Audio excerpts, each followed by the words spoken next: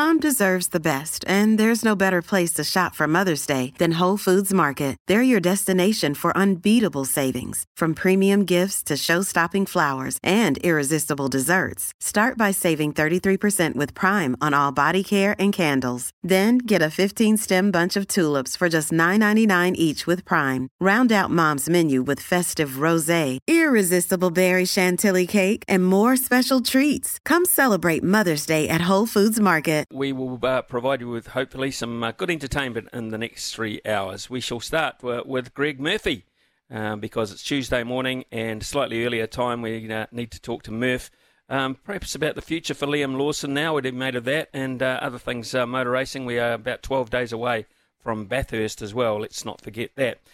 Just after 9:30, love to get some talk back from you, particularly carrying on the subject that the fellas had this morning about the broken nature of Australian rugby. Is there a comparison there? What about the broken nature of netball? And there was a text in saying, why don't you guys talk about netball? Well, we're going to just after 10 o'clock this morning, and we're going to one of the best. Lisa Alexander coached the Diamonds for 10 years, very, very successfully, highly respected, most ever winning coach for Australia in netball. What's she made of the Silver Ferns over the last 4 or 5 or 6 performances? Does she see a trend there? Maybe Lisa can sort things out for us. Daniel McCarty will be stepping into this chair for the next, I don't know, quite a few weeks anyway. So he'll be handling this show. So we'll give him a slight introduction to that in the bulletin around about 20 to 11 this morning. Jimmy Neesham after 11 o'clock. We'll have a sports desk with Polaris. Louis Herman Watt back on deck today. Robbie's in the chair up in Auckland. And we'll also have Stump Smithy around about 11:30 this morning. Ag Insights with Araha around about 11:45 this morning. So that is our show. Pretty busy one. Looking forward to it. Sport is our religion. And here is Smithy's sermon. Stan Sports cover rugby in Australia and they do a damn good job. Seldom watch pre-match build-ups, half-time analysis and post-match shows. I've been warned off them actually. But I watched their coverage of the Wallaby demise yesterday. It was refreshing, honest, thorough and diverse without being scared to shoot a few bullets. There's a lesson there, and why don't you have to worry about who's to protect or pander when you've got a job to do, or you've just been biffed out of the World Cup at the earliest stage in your history, a history which included winning it twice, I might remind you. Well, I'm 99% sure Italy won't stop us advancing this weekend, although Kieran Crowley will have them primed and they've had a nice little spell in the paddock to freshen up. Our quality at the top end should see us through to a tasty rendezvous with the Irish. Then what? Who knows?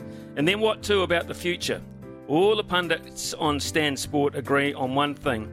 The game over there is broken badly at the seams. No structure, no base at school and club level. Numbers dwindling on the park and off it. Super Rugby a poor remedy.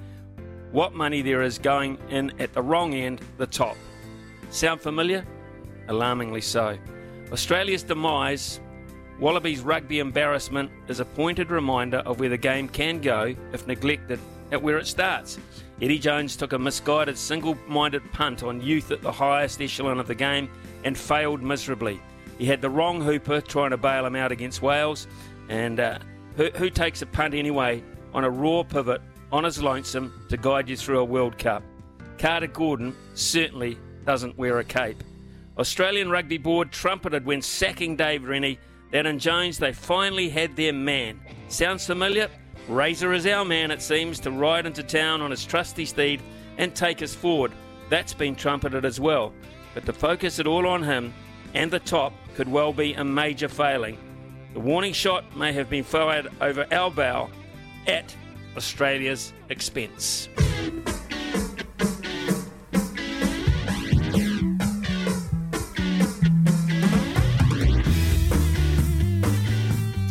Well, he might be back on the Red Bull waiting list, but Liam Lawson has once again shown he is worth the wait for Kiwi sport fans after a classy performance at the Japanese Grand Prix over the weekend, beating his much more experienced teammate Yuki Tsunoda.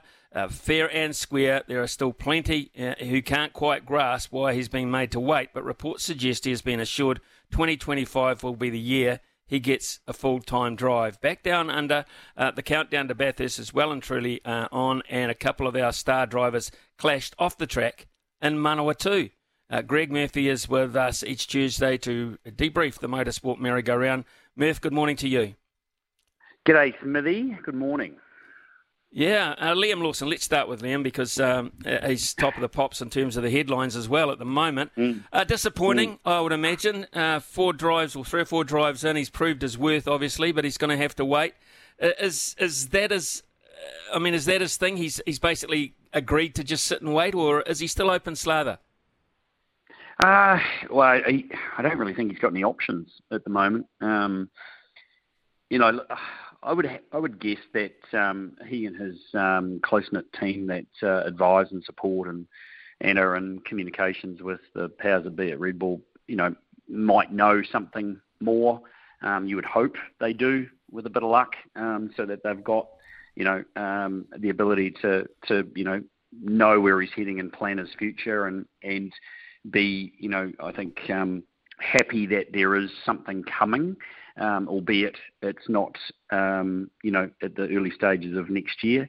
I don't know. I just can't help but think, based on the performance of Sergio Perez again on the weekend, that there's sort of murmurings or whatever, or discussions being had within the Red Bull management about the future of the Mexican driver and where that might go and how that might affect the 4 seats that they control in Formula One.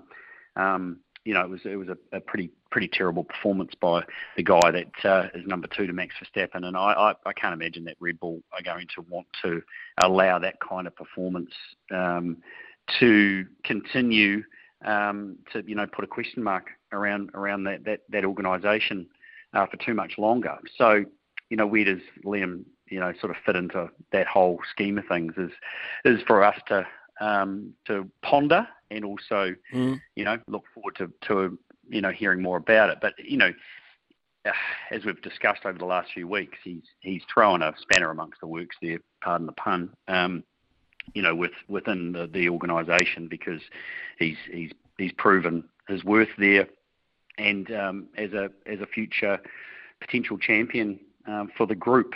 So, it's there's commercial situations and bits and a whole lot of other factors that they are obviously taking into account to determine, where they're going.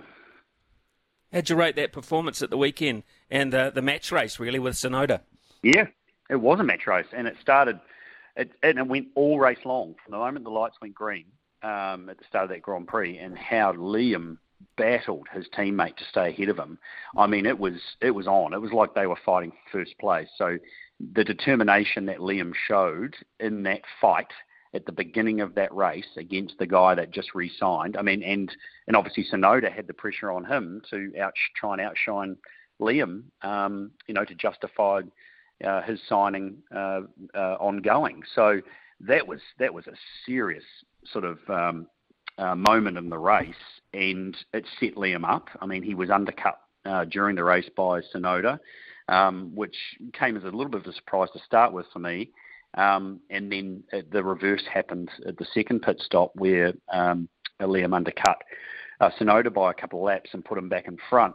Unfortunately, both the AlphaTauris weren't that pacey in the race. They had it seemed quite a high tyre dig, and their overall race pace was a bit of a struggle. I mean, they went down a lap on Max Verstappen right towards the end of the race. Might have been the last lap, was it? Second to last lap. I think it was that they went down a lap. So that sort of proved that that car was struggling a little bit around Suzuka on the weekend. But no matter, the both of them had their first absolute battle since Liam grabbed the seat back at back in was it Zandvoort.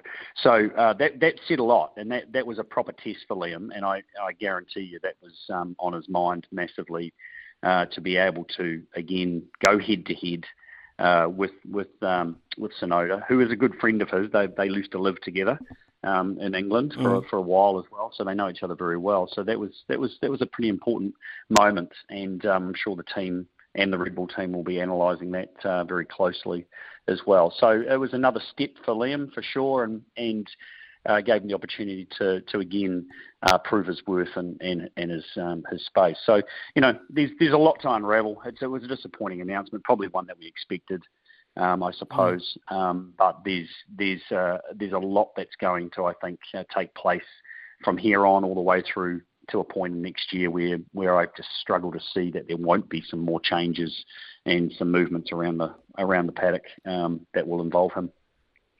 Isn't it a great indication, though, Murph, of when you've got a horse in the race, people start to show a lot more interest? I mean, we haven't talked this much Formula One or had that much business on our text line about Formula One, I don't think, since this radio station started. And obviously this is going to translate next year as well into a thing called NASCAR, isn't it?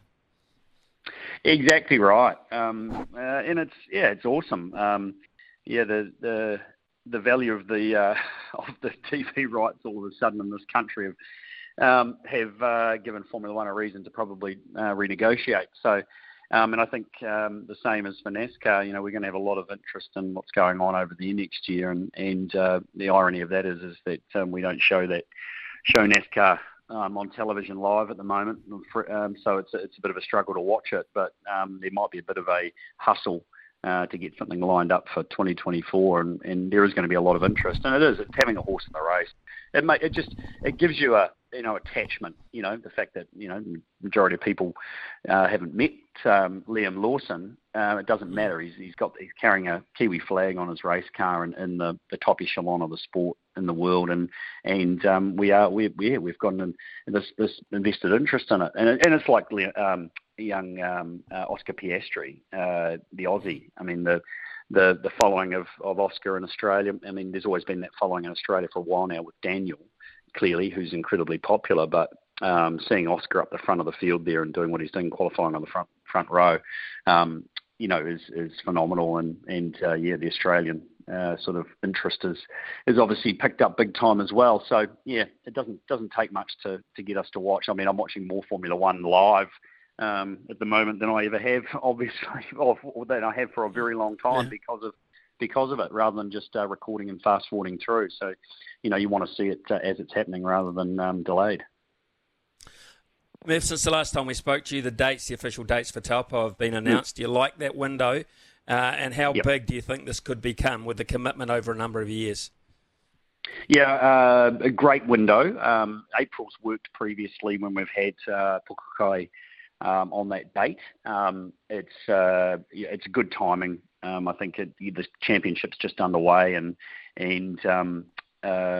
for us here in New Zealand, we're still sort of at that right end of the seasons, and I think it's great to have that. It either had to be in April or it had to be in November towards the end. So either way, for me, I'm not really fussed about it, but it's certainly a good time to be focusing on having supercars in New Zealand. So that's great. And I think certainly early in the early phases of it, and I don't see why it will change, but the supercars will put on a great show in Taupo.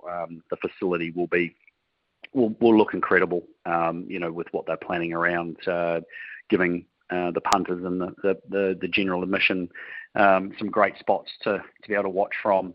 So it will look spectacular, and I just think the location there in Taupo, which does get obviously very busy through the summer, and it has a lot of big events there. They know how to handle events in there in Taupo. So I think how close the circuit is to the town, it's just going to come alive. There's going to be tens of thousands of people turning up there to enjoy it, and I just can't wait for the atmosphere, because I think it will be very different to Pukekohe. We know Pukekohe was built on the history of the circuit and what it meant, and it had been there for so long. The atmosphere at the track was phenomenal, but the majority of people did leave the venue and then leave the area and spread out, back into Auckland or all over the place. Whereas a lot of people will end up back in town in Taupo, in the afternoons, evenings, and nights after the racing's finished. And I think that is just going to create a whole new atmosphere that we haven't experienced. Maybe a little bit more like Hamilton was when we raced at Hamilton for those few years. but in some cases, I think it'll work a lot better than what we had there as well. So, no, it's exciting times, and I think the local industry around Taupo will be very excited because they're going to get a massive hit through that period. Nice little battle over the weekend in the Daybreaker Rally in Manawatu with Hayden Paddon and SVG going at it. Yeah, Shane back in his happy place. I would imagine that he was, again, big smile and doing something that he was able to, put his amazing skill set to and really enjoy. Just such a totally different discipline, clearly. And he would have been able to sort of refocus and put everything else out of his head and just enjoy a rally which he just gets so much out of. So mega to see him behind Hayden doing what he does best, and that is competing and maybe putting a little bit of pressure on Hayden, but for them both to go 1-2 in every stage throughout the Daybreaker was pretty awesome to watch. Rana Horan, I've got to give mention to him, finishing third there and doing a wonderful job as well.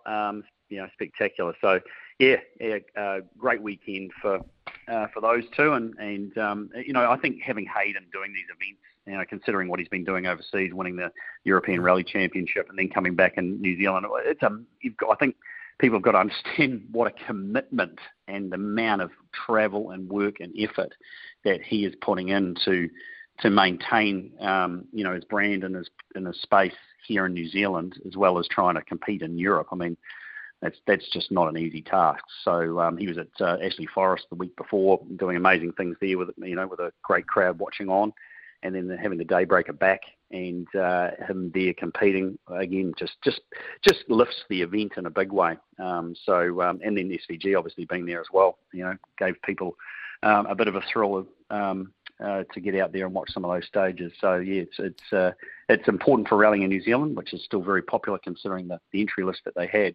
But having a couple of superstars like that turn up is just a little bit of icing on the cake. And Murph, just finally, we can now actually say it, Bathurst is next week. Any latest, any late news or anything else that may be cropping up in the build-up to it that you're looking out for? Not so much at the moment, I don't think. I think there's so much work going on behind the scenes, since Sandown.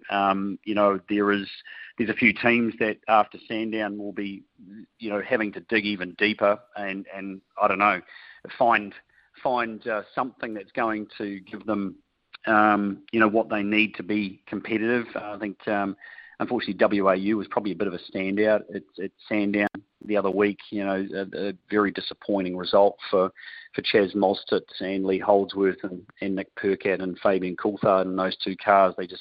They seemed to just miss the setup window, and that was compounded when they got into the race. So there was, a fair bit for them to delve into and try and resurrect for the great race. So there's other teams like that who will be doing a bit of head scratching and trying to make sure that they turn up there in a better situation because it is the great race. So there's just a huge amount of effort and work going in to get ready for the one next week. And the teams will be there from sort of Monday onwards. I'm heading over on Tuesday, and the atmosphere this year will be electric. I'm sure. There's been again great response, amazing response from fans around being there for this year. And the Gen 3 is something that a lot of people want to be there to experience for the first time and see how they go. So.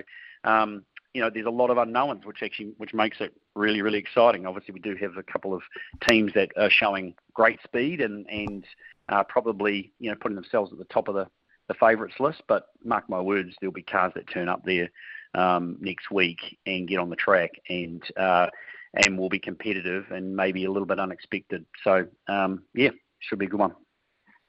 Murph, always great to catch up on these Tuesday morning little meetings. I really look forward to it. So all the best, have a great week and travel well. Thanks, Smithy. Good on you, mate. Cheers. 9:22 here on SENZ. 9:27 and after 9:30, love some talk back from you on 0800 150 811 and a number of subjects to talk about. Are you genuinely fearful about the standard of Southern Hemisphere rugby and how would you improve it? Is that? Are the Silver Ferns getting anywhere near the criticism that they deserve and need? You might like to talk about that. Louis, they're sort of flying under the radar a wee bit at the moment, but they did make the big call how disappointed they were that England would only be sending effectively a B team, a development team down, and they whipped them. Yeah, morning, Smithy. It's a really interesting one around the Silver Ferns. I think that was probably one of the biggest shockers from the weekend, to be honest. This is such it's actually quite a bizarre situation if you kind of put all the pieces together and think about it. Coming off a historically bad World Cup, then having a crack at the English... there's an element of being out of touch here because they had a crack at the English about sending a group of players down here to play in this tiny Jameson Trophy, and they clearly hadn't done their homework or clearly hadn't realised how far ahead the English domestic competition is than ours. Because these players beat us fair and square. And now, all of a sudden, this test tomorrow in Wellington is just... It's so important.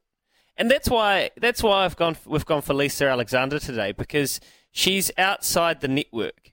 She's independent. She's in Australia. She coached against Dame Nolene Taurua a lot at the end of her tenure. Partly that was probably where Lisa got off. They didn't extend her contract, and the Silver Ferns had pulled away at that point in time before being, in the Janine Southby era had been dominating them. And I'll be really curious to see what she says, because is this a fundamental issue here with Netball New Zealand, the sport, that there's a bit of apathy towards these performances? And as Yvonne Willering told us a while ago, Smithy, they're not hardened enough.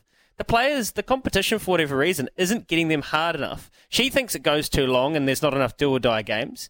I was reading Mark Foster saying the same thing, they're just not hard enough. But ultimately, is that a messaging thing from a coach? Isn't it an international coach's job to be able to get a group of players rock hard fit, ready to take on the test arena? And I just think this is a fascinating one. And I grew up, and you certainly remember a time where netball was so intrinsically important to our DNA.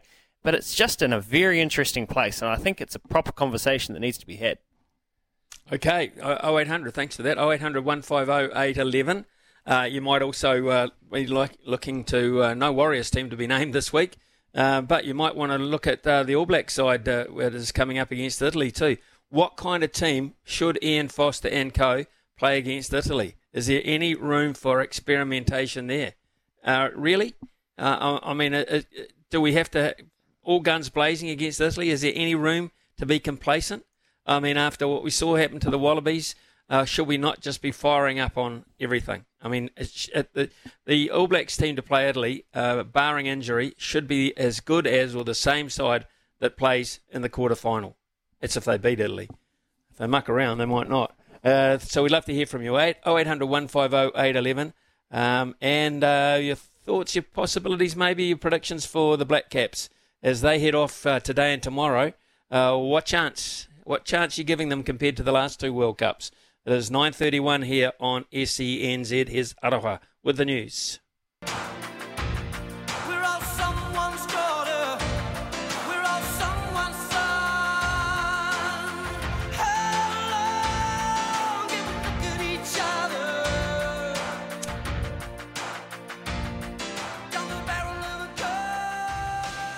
Your chance to be the voice here on SENZ, and Joey's taken that opportunity to be first up this morning. Joey, good morning to you.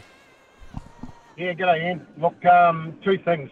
Firstly, with the rugby, Eddie Jones is trying to do the right thing, but to take the pain, you've got to take the gain, you've got to take the pain, and the Australians need to play in our NPC competition, and it works hand in hand with the netballers. When we had the netballers playing in the Australian competition, and it was New Zealand and Australia competition, we were going really well. As soon as we've gone down to play in our competition and they stopped us playing over there, we've gone downhill. And the same is with the Aussie rugby side. They play Super 15 rugby, and then they go back to their club rugby, where we go into the NPC and everything. And I know not all of our players play in that, but the NPC has been proven in, and it's proven with rugby league. It's proven with basketball. It's proven with football. When we play with the Aussies in the combined competition, it only betters. It's bettered rugby league for the Warriors and for New Zealand, and it's bettered football because we've got the Wellington Phoenix in an Australasian competition, and it's bettered just with everything. And it's a no-brainer. They have to come. And I can't see why they haven't even done this. They haven't gone to try to get into the New Zealand NPC. And that's the same with the netball.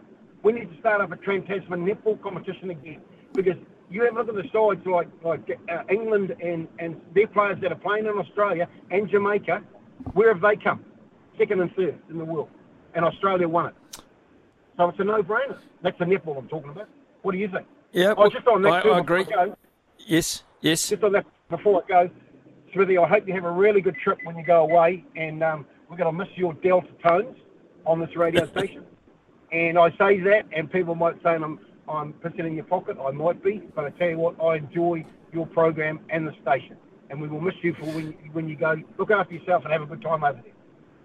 Joey, thank you very much for those good wishes here. Actually, I'll miss talking to you guys as well.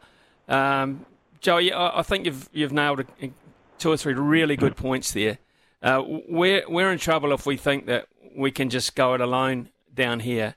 And there is speculation, and I think it was rejected this time around, but they'll keep trying. South Africa want to join the Six Nations. And when they join the Six Nations, who are we going to play? Who are we going to play, apart from a Northern Tour? I mean, we have to go back to things that used to serve us well. Okay, we're in a professional era, but that just means we should have more money available to do those things a bit better. So we go back to those tours, those full-length tours, when you're playing against international sides, when they do happen to come here, and maximise the opportunity of them being here, not just one test match or 2 test matches. Maximise the opportunity of exposing your players to a higher level of rugby to see where they've got to get to. And I think that makes sense. I think they're going to have to look very seriously at that, because of Australia and us are the rugby championship along with Argentina. We're just going to suffer the same fate, and we're not playing against tough enough opposition often enough. The other thing that will come into play, and it'll be interesting because he just hinted at it a wee bit, Razor Robertson, is the availability of people playing rugby overseas to us as in the All Black capacity, to bringing them back for games, opening the door for them to come back. And this is going to be highlighted with a mass exodus at the end of this World Cup, which could be in the space of 3 or 4 weeks' time. When the last time we see a number of those terrific All Blacks, they're gone. So how are we going to replace them? I mean, are you comfortable within that 33?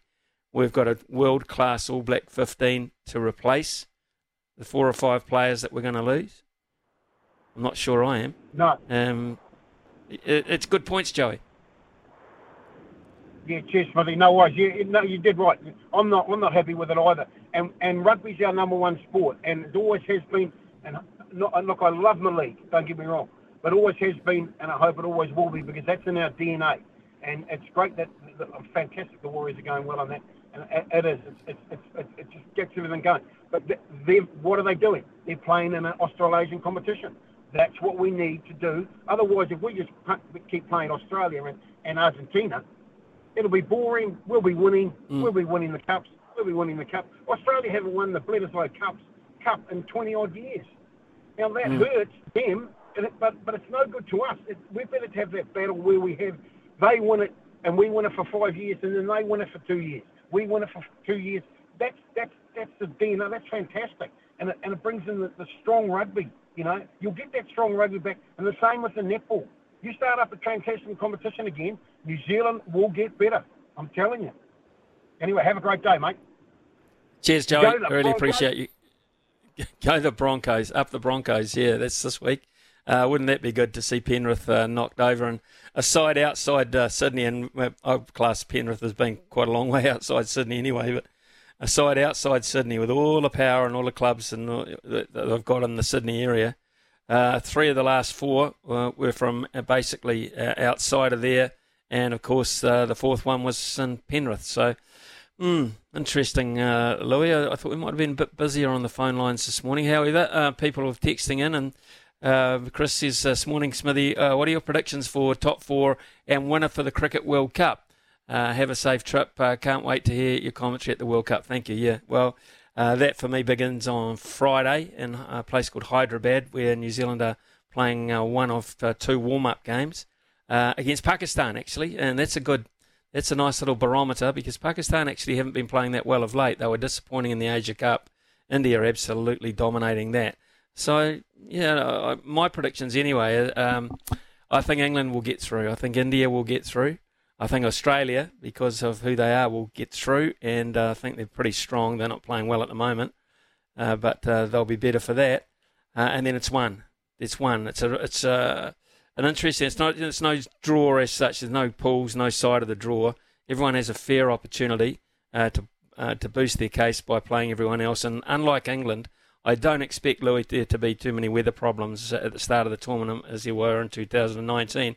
When we had a great start to the tournament, we've got an interesting draw, actually. We do play first up England, we know that, on the October the 5th. And then we've got 3 games in a row that normally you'd say would be favourites for, we should win. Netherlands, Bangladesh, Afghanistan. But these are subcontinent conditions. So, yeah, Afghanistan? You thinking? I think that Afghanistan and Bangladesh in spinning-friendly conditions are a decent old threat to us. So that's my forecast there. I think we might have Mikey through on the line. Just give us a thumbs up, Robbie, if we've got Mikey coming through. Are you there, Mikey? Nope, not coming through yet. Hopefully. Okay, Mikey. Good morning to you. Oh, good morning, Ian. Hey, just listening to Joey, while I agree with everything he says, the problem is the Aussies won't want us in the competition. And on the flip side, and I'm talking about netball there, on the flip side, would the NZRU want the Aussies in our domestic competition? Now, as fans, we think this is the right thing to do, but when it comes to organisations, they're a little bit myopic sometimes. And, it's hard enough we've got, one team in the NRL competition? We'd like 2. Is that ever going to happen? It was hard enough I think we're going to get a second one in the soccer. But they do look after their own first. And I would imagine when it comes to rugby, they would look after our own first as well. Comes down to money, doesn't it? It does come down to money. It comes down to money, and it also it comes down to logistics, finding windows for all these particular things. But I think Mike, it's more a priority than it used to be because of trends. I think it's something that should be considered. I mean, they need, to me, just going back to my youth, I loved the touring situations. I really did. You know, when you get up close and personal in the provinces, etc., with touring sides, I just thought that was a highlight of the rugby calendar, and that's disappeared. Yep. I mean, can you actually say, Mikey, how many highlights there are in a rugby year now? Oh, not enough. And as I said, I agree with Joey everything he's saying. I just look at the way the sports are run, and I go, I just can't see them pulling the trigger. That's the only thing that I sort of look at. I mean, the fans, I think, on the most part who phone the station have got it right. But unfortunately, the organisations, or some organisations, I should say, not all of them. I watched the Cam George interview last night. Again, just brilliant again on TVNZ.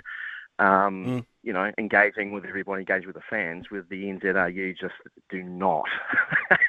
So for them to even consider the Aussies coming into a domestic competition, I'm like, well, I can't see it. I'd love to see it. Can't see it. No, me neither. I really don't. And I'm going to talk to Lisa Alexander after 10 o'clock. And Lisa, of course, is a highly successful netball coach for Australia. She might tell us whether they're interested in us or not in terms of a competition below international level. We'll find that out, Mikey. Thanks for your call. Have a terrific day. It's 9:43. We'll take a quick break. Rightio, let's get to Cliff, who's been very patient. Cliff, good morning to you. Yeah, good morning, Smitty. Yeah, just talking about the rugby in Australia. 20 years ago, they were very strong, and they had 3 teams. And then New Zealand Rugby decided that we'd expand Super Rugby, and they got more teams. And I think it's the worst thing that ever happened to Australian rugby because it splintered all their sides. You know, Queensland used to have a very strong side, and so did New South Wales. But problem was, once they put those other two teams in, they started pulling players out of the Queensland and the Waratahs teams, and they become weaker and weaker. The competition around the country wasn't strong enough to have 5 sides, and then they dropped one, but it still wasn't really strong enough. You know, if you're going to run a competition, you've got to cut your cloth to what you can afford and what your player base is. And it just hasn't happened in Australia for them. You know, in Australia, in Brisbane there, the Brisbane Lions are in the final of the NRL, and in the AFL, and then the Broncos are in the final of the NRL. But the Brisbane Queensland rugby team is a poor side. And it was used to be that they were as good as the other two teams. You know, they were both strong. But I think it's worldwide. It's just the way sport is. You know, teams, there's not the money around. There's not enough. There's too much high performance at the top level, which sucks all the money away from the bottom. You know, there's less people playing the game, but there's more money going into the top. And it's coming from fewer and fewer sources. So, you know, I think back at the New Zealand football team.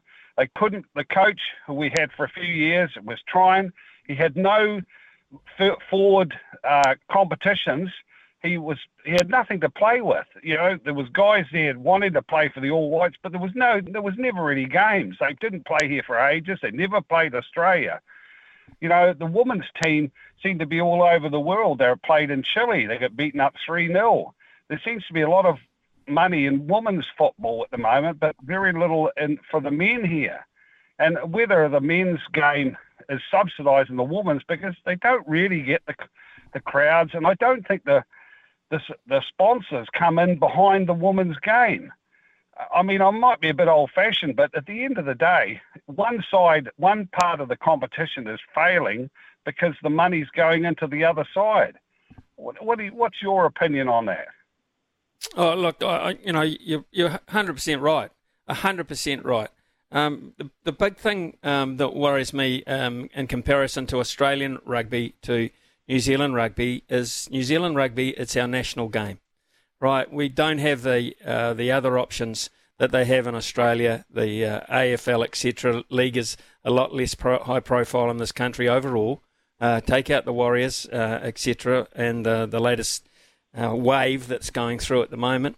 But this is our national game we should be concerned about.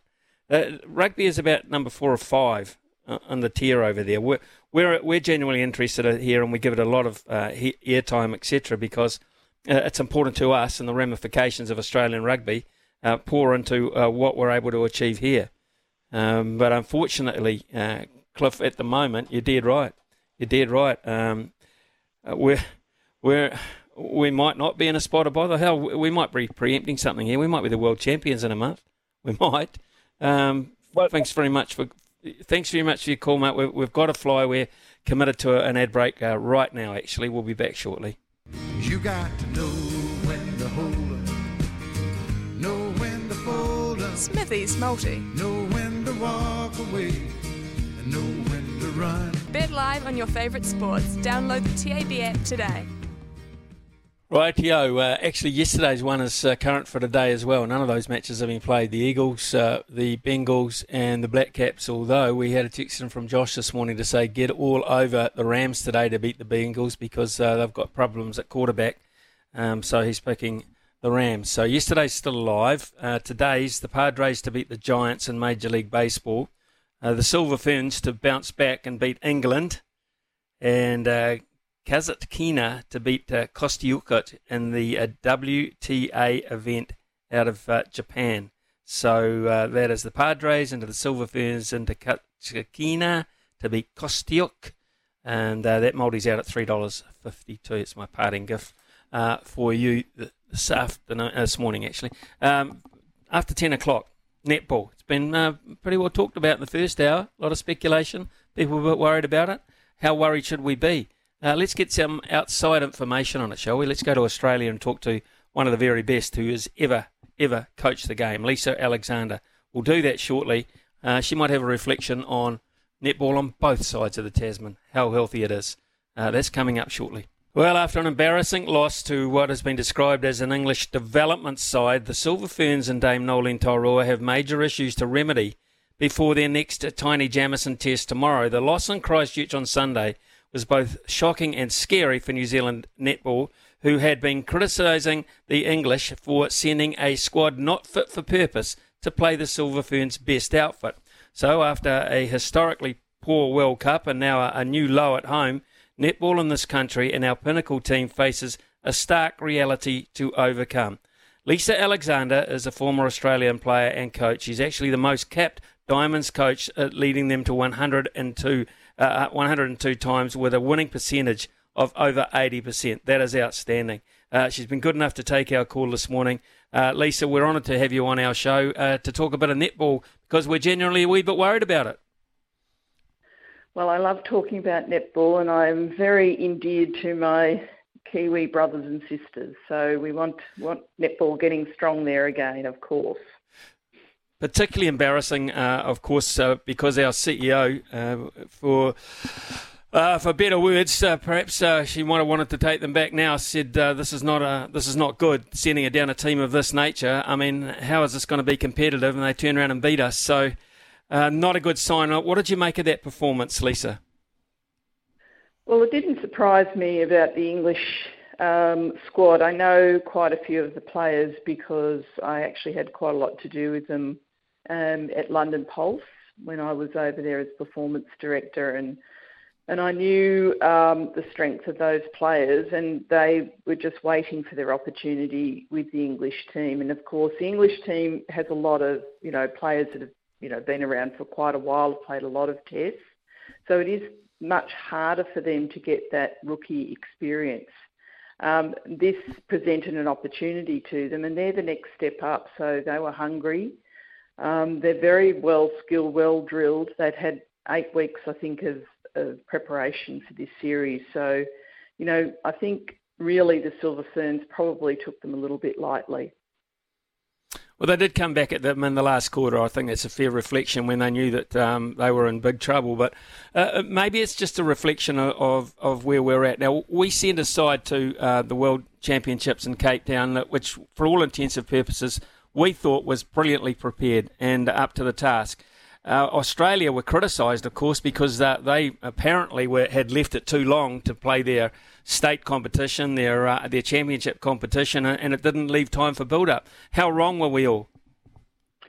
Well, it's a fine line in terms of preparation, that's for certain. I think what Australia had the advantage was the previous, 2 years that initially that squad had really had a lot of work together at different competitions. So when they did come together, part of the planning was that they weren't going to change much. They were criticised a little bit over here for not putting some players in that were more in form. But of course, they've had the experience at the international level that other players hadn't. So I think they chose wisely. I was as surprised as anyone about New Zealand not getting in that top 3 at least. Particularly with the preparation they'd had in the previous couple of years. So I think, the loss of Grace Nowicki certainly, stunted the Silver Ferns' chances, although it was surprising really that they didn't get further into the medals. So when you look at the way we're playing, Lisa, can you isolate anything in particular that you noticed has changed since perhaps when you coached against Nolene Tauroa back in your time? I don't think so. I think everyone else has just improved a lot more at this same stage, and that puts the question on whether New Zealand are doing the right thing in terms of having their competition without many imports or not allowing their players to play over the ditch in Australia. Maybe that's not the way forward. And I don't think there's the same fear factor about the team that there was in the past. So, I think there's certainly some opportunities for Netball New Zealand to think about perhaps having more of a mix of opportunities for their athletes to be playing in the world's best competition. So, Lisa, are you suggesting perhaps this on an individual level, or do you think from a team perspective there's opportunities for New Zealand to send franchises to Australia? It could be that. I've certainly thought, and I know the teams over here in Australia would love to have New Zealand back involved in some sort of domestic competition. So I think more of that top-level pressured competition is what's needed. And if you're playing kind of yourselves for 3 rounds, it becomes, you don't get quite the pressured situation that you would in a cutthroat competition. So I think having a mix of that would be probably the best outcome for Netball New Zealand.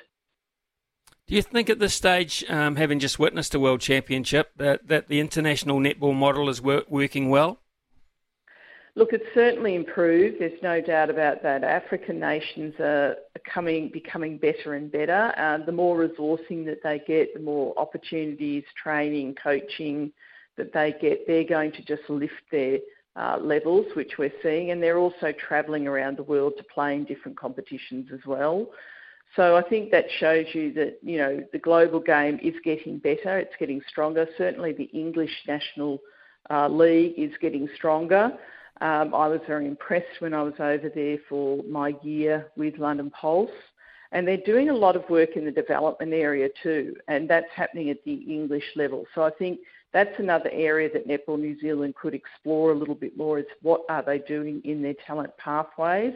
Are they really preparing those athletes for the domestic competition and for international competition? Mark Foster, who you will know well, and of course Yvonne Willering, back here at home have been quite outspoken to the fact that we just don't have a hard enough edge about our competition on the domestic scene. How do you fix that? Is getting overseas talent the only way to fix that? No, it's not the only way, but I think I do agree with them. There's probably too many rounds of competition playing each other.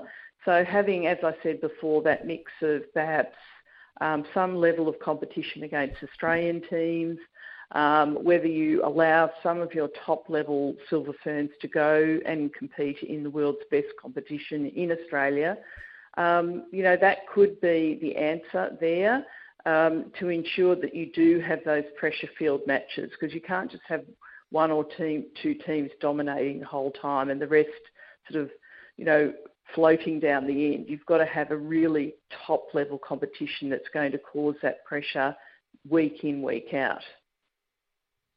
Can netball survive in those capacities domestically with the amount of money it's got at the moment? I mean, is money a big issue?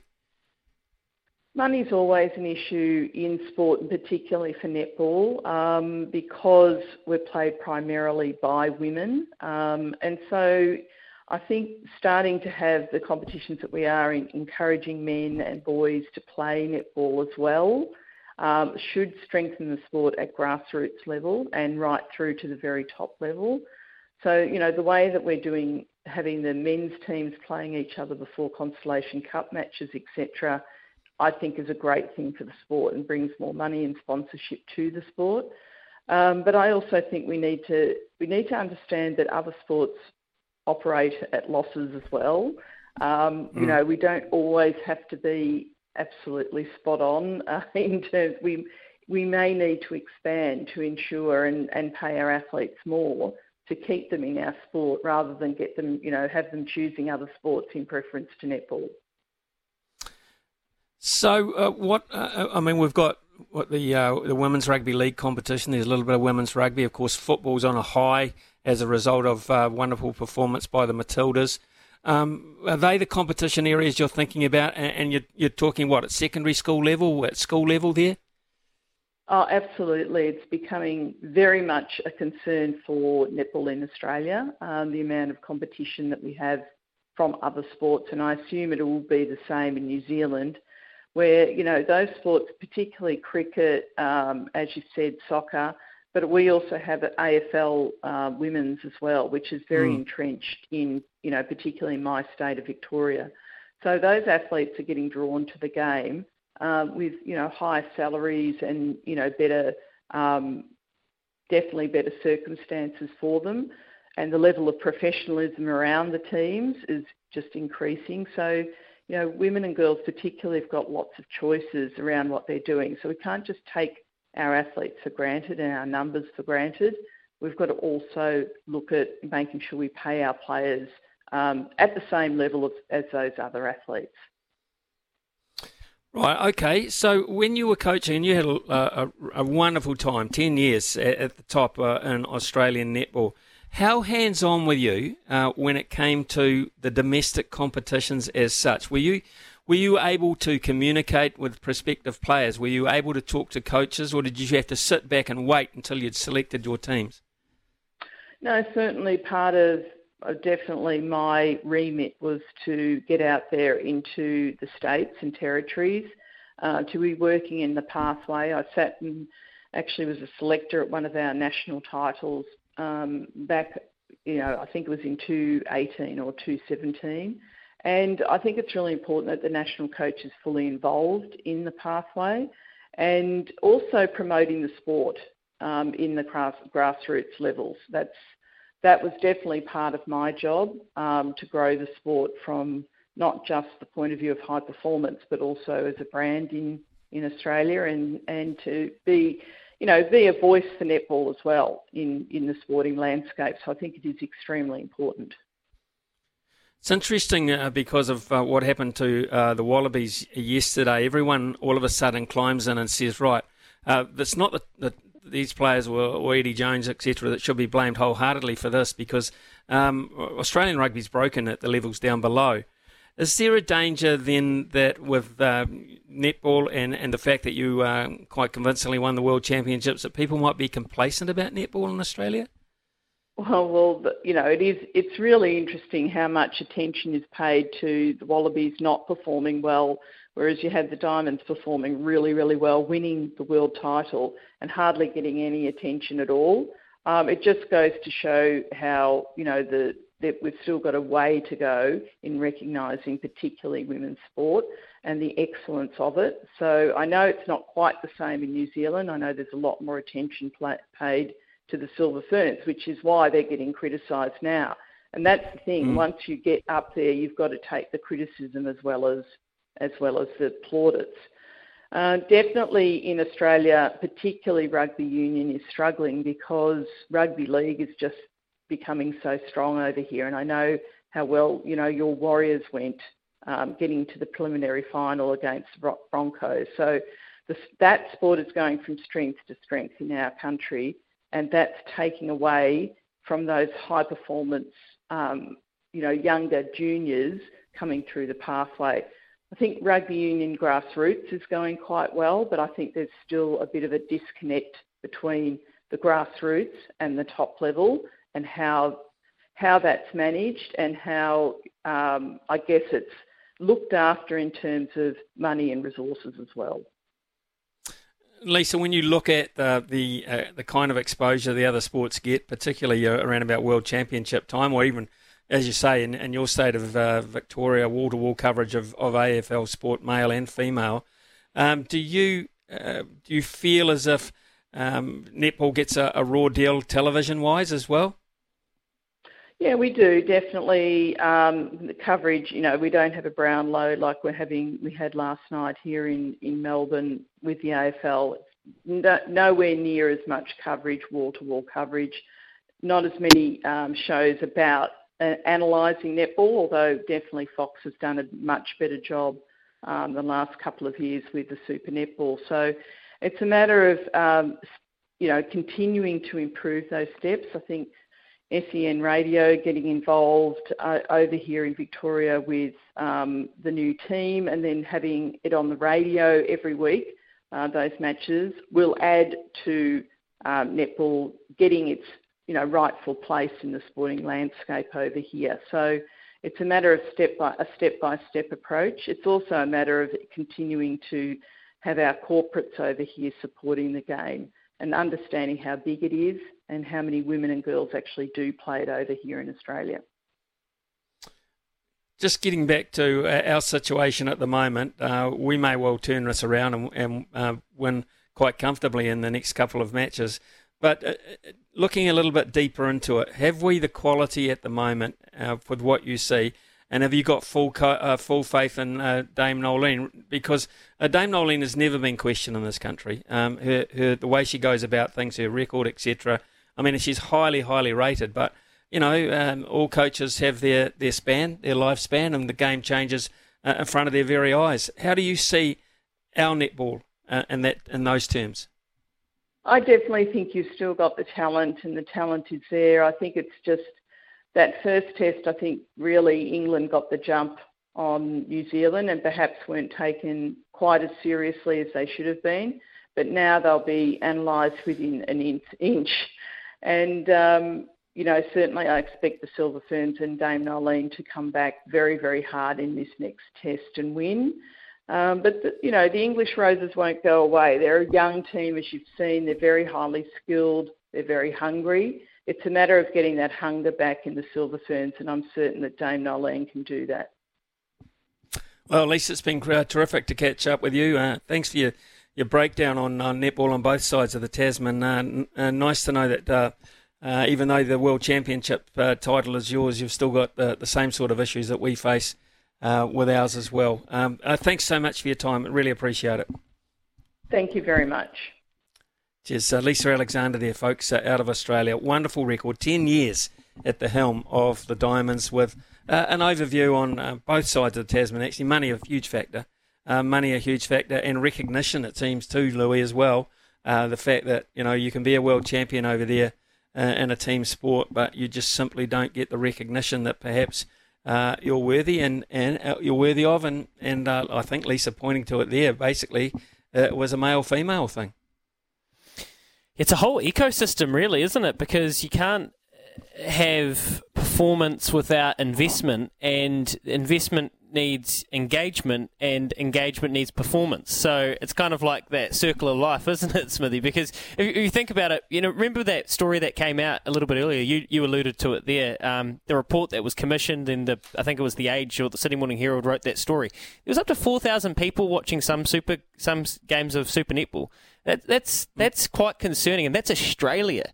So then imagine here, and then so when you've got those sorts of figures, trying to find that broadcast deal and that revenue to be able to pump into your grassroots to make sure that that comes through, to have teams that are performing at the top level to compete for the eyeballs with your AFLWs, your Matildas and your football Ferns. It is a real ecosystem. I thought Lisa laid that out beautifully there. And I mean, we don't have the answers. I just want the Ferns to or maybe they did just take them lightly. Maybe we're hitting the overreaction button. But off the back of that World Cup, you would think that there'd be zero complacency. Where's the room for complacency? I would think that's the last thing you would ever do for Dame Noeline Taurua. Well, on the evidence of how much she works you, how hard she trains you, the pride she's put in terms of the wearing the uniform as such, I would think that would be the last thing she would allow is complacency. I just don't imagine that. And sure, we came back big and strong. I mean, we overcame quite a big fourth quarter deficit to almost steal that game, and save some blushes.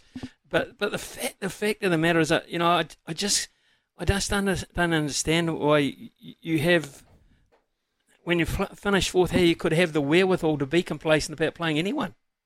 Anyone. What does that tell you about the messaging then? I mean, and Lisa said that she's got full faith in Dame Noeline to be able to get that hunger back into the Ferns players, but it's kind of almost like the horse has bolted, that as you point out, where was the complacency? How?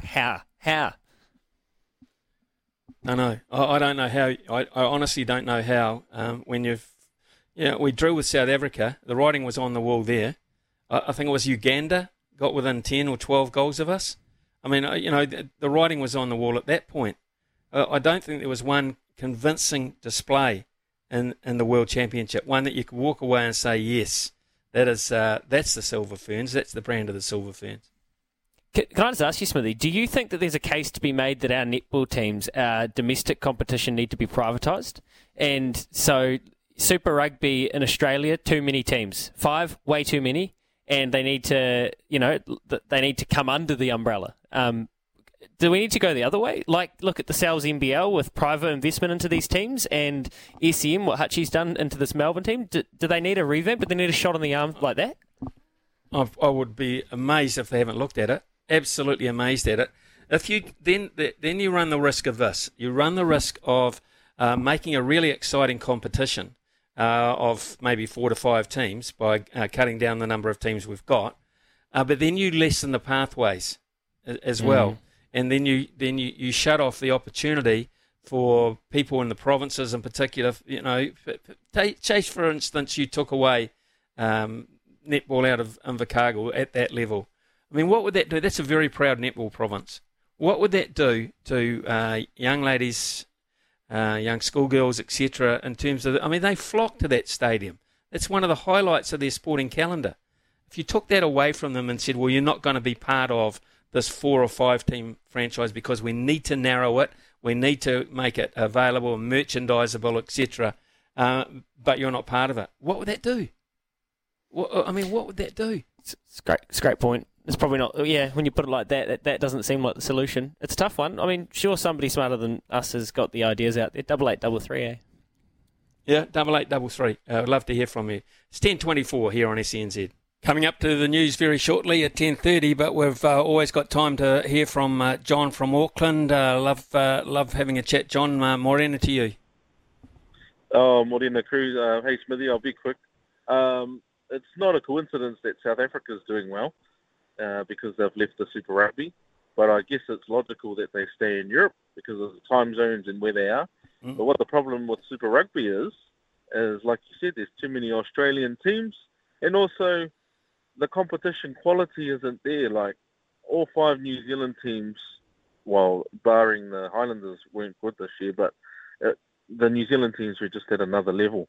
And we can't have a competition where 4 or 5 teams are just too good for everyone else. But, yeah, they need to make changes, mate. Cheers. I agree.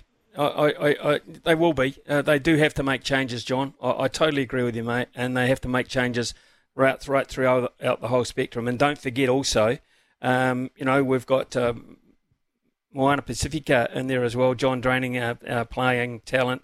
And I'm saying that's a good thing from their point of view. And then you turn around and say, hey, what about the Fijian Drua? Are they benefiting by that competition? It looks like it. Although, having said that, a lot of the players, a heap of the Fijian World Cup squad play their rugby in Europe. It's as simple as that, and that is a hard-edged, hard-nosed competition. So many of them play in France. All the best, John. Have a good time while I'm away, and look forward to catching up with you when I get home. It is 10:30 here on SENZ. Right, it's a rainy little Tuesday here in Hawke's Bay. I can tell you there's been a bit of precipitation, Louis, and there's Group 1 racing this weekend.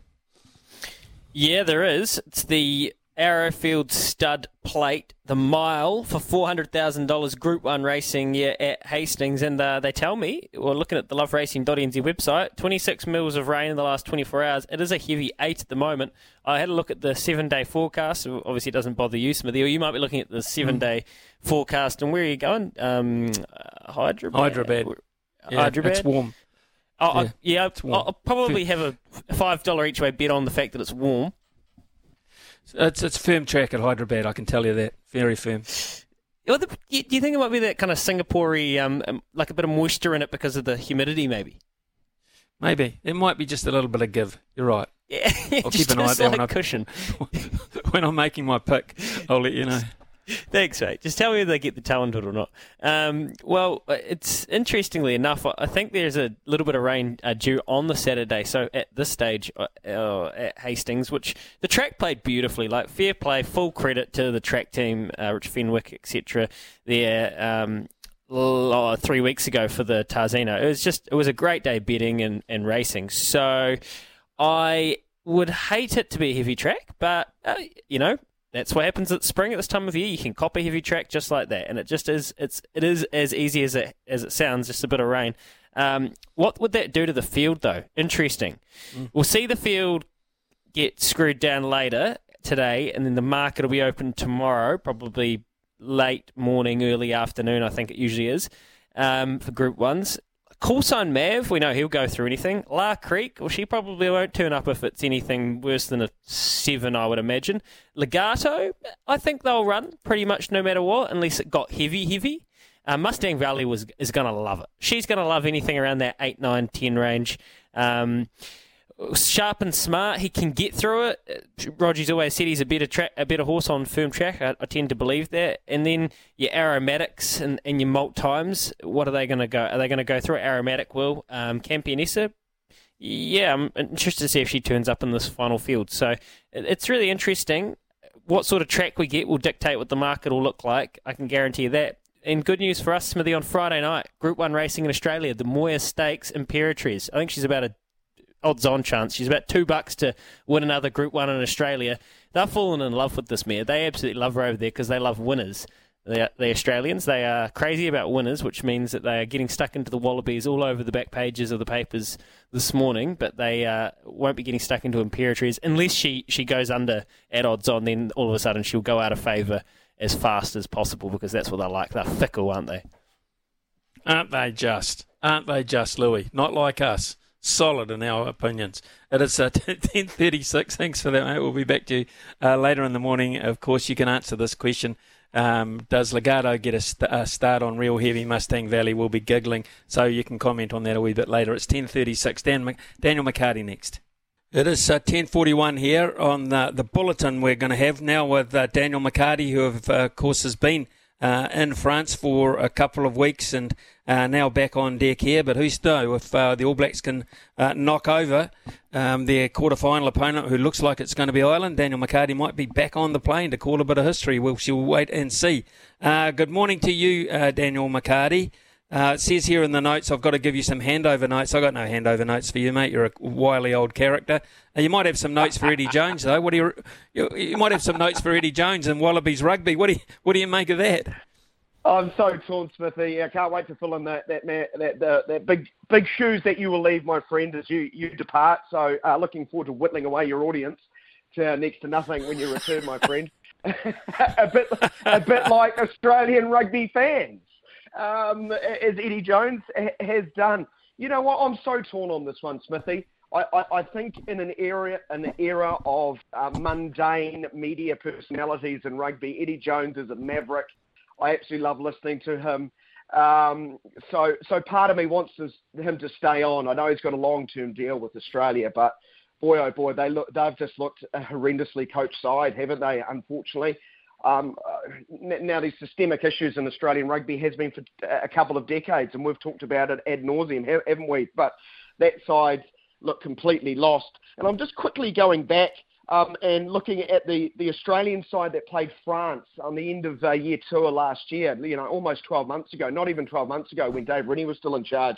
Of the 15 that started against France and lost by 1 point at the Parc Stade de France, where France have not lost a test since 2017. Just 4 of the 15 players who started against Wales fronted in that game, Smithy. That's alarming, isn't it?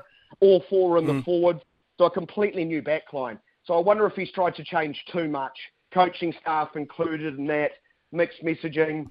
They looked so disconnected, didn't they? And I felt actually sad for Australian rugby and the Wallabies. And you compare it to the French side of 12 months ago, who essentially ran out the side that took on the All Blacks in game number 1. So France, near the top of the pile, full of continuity. Australia are a sorry mess. And it's a real shame because, let's be honest, there's impacts on New Zealand rugby. We are intrinsically tied, our high performance, to South Africa and Australia. South Africa are out of Super Rugby, and I think that's already starting to show an impact. And what we here in New Zealand are relying on a sport that is definitely in crisis in Australia. But, there's massive problems across the ditch, and I'm sure you and I are not going to fix it in the next 6 or 7 minutes. No, we're not. But we could also ask this question, and that, right from the outset when they said, we've got Eddie Jones, we've finally got our man. In other words, we've got an Aussie to coach Australia. We're loving this. It's been about Eddie. It's been about Eddie the whole time, and it's still about Eddie now because Eddie stands up and says, look, it's on me. It's my fault. I made these selections. I made these choices. I haven't coached this side well enough. It's still about Eddie. Yep, that's what he does. It's from that playbook of maybe trying to deflect attention from his players. I always refer to that masterclass of a press conference he gave when coaching England at the last World Cup ahead of taking on the All Blacks, where he spent just half an hour throwing out the weirdest, strangest things. And all of us in the media completely latched onto them. And, took our eye off the pressure on maybe the English players. He always has made it about himself. But the chickens have come home to roost. But it does seem a very, very complicated landscape, Australia. I really enjoyed Stan's sports commentary and their analysis after the game yesterday. But I couldn't help but stare at Justin Harrison, who's offering a critique on their tournament, and he's the boss of the Players Association. It just seems very odd to me what's going on in Australian rugby top to tail. Look, I echo those thoughts. I thoroughly enjoyed it. I'm not a big post-pre-halftime sort of a guy myself, but I absolutely loved it. And I loved the fact that there was disagreement on the panel as well. And, Sonny Bill was really heavily involved with that.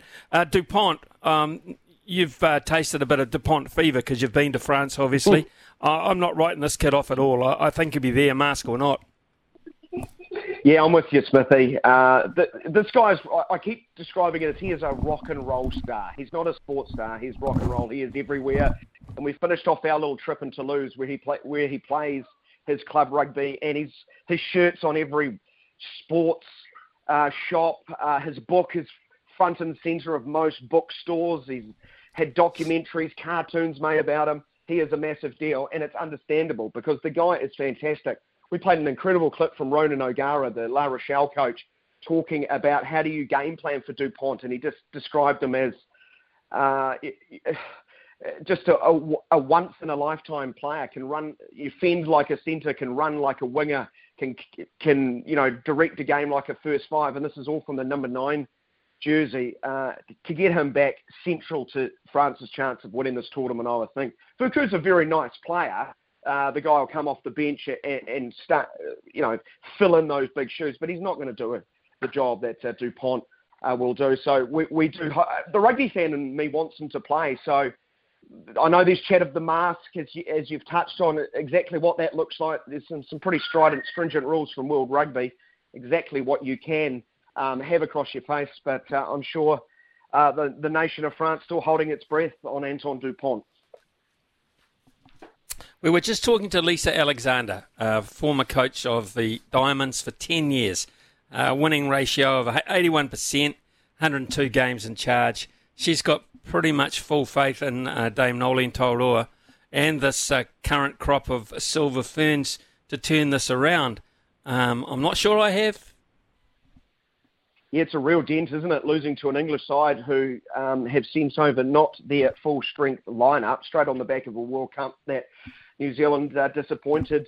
And I think for the first time, probably Dame Nolene herself is probably looking in the mirror and thinking, do I need to make some changes? And I'm sure the spotlight from the New Zealand sporting public is now firmly shining on that team because the results are speaking for themselves. Let's hope they can bounce back and finish off the series on a high, but it's a little bit unusual sort of questioning Dame Nolene, right, Smithy? We're just accustomed to her and her teams performing and winning the big games. So the doldrums, you could almost say that they're finding themselves in after these last couple of months.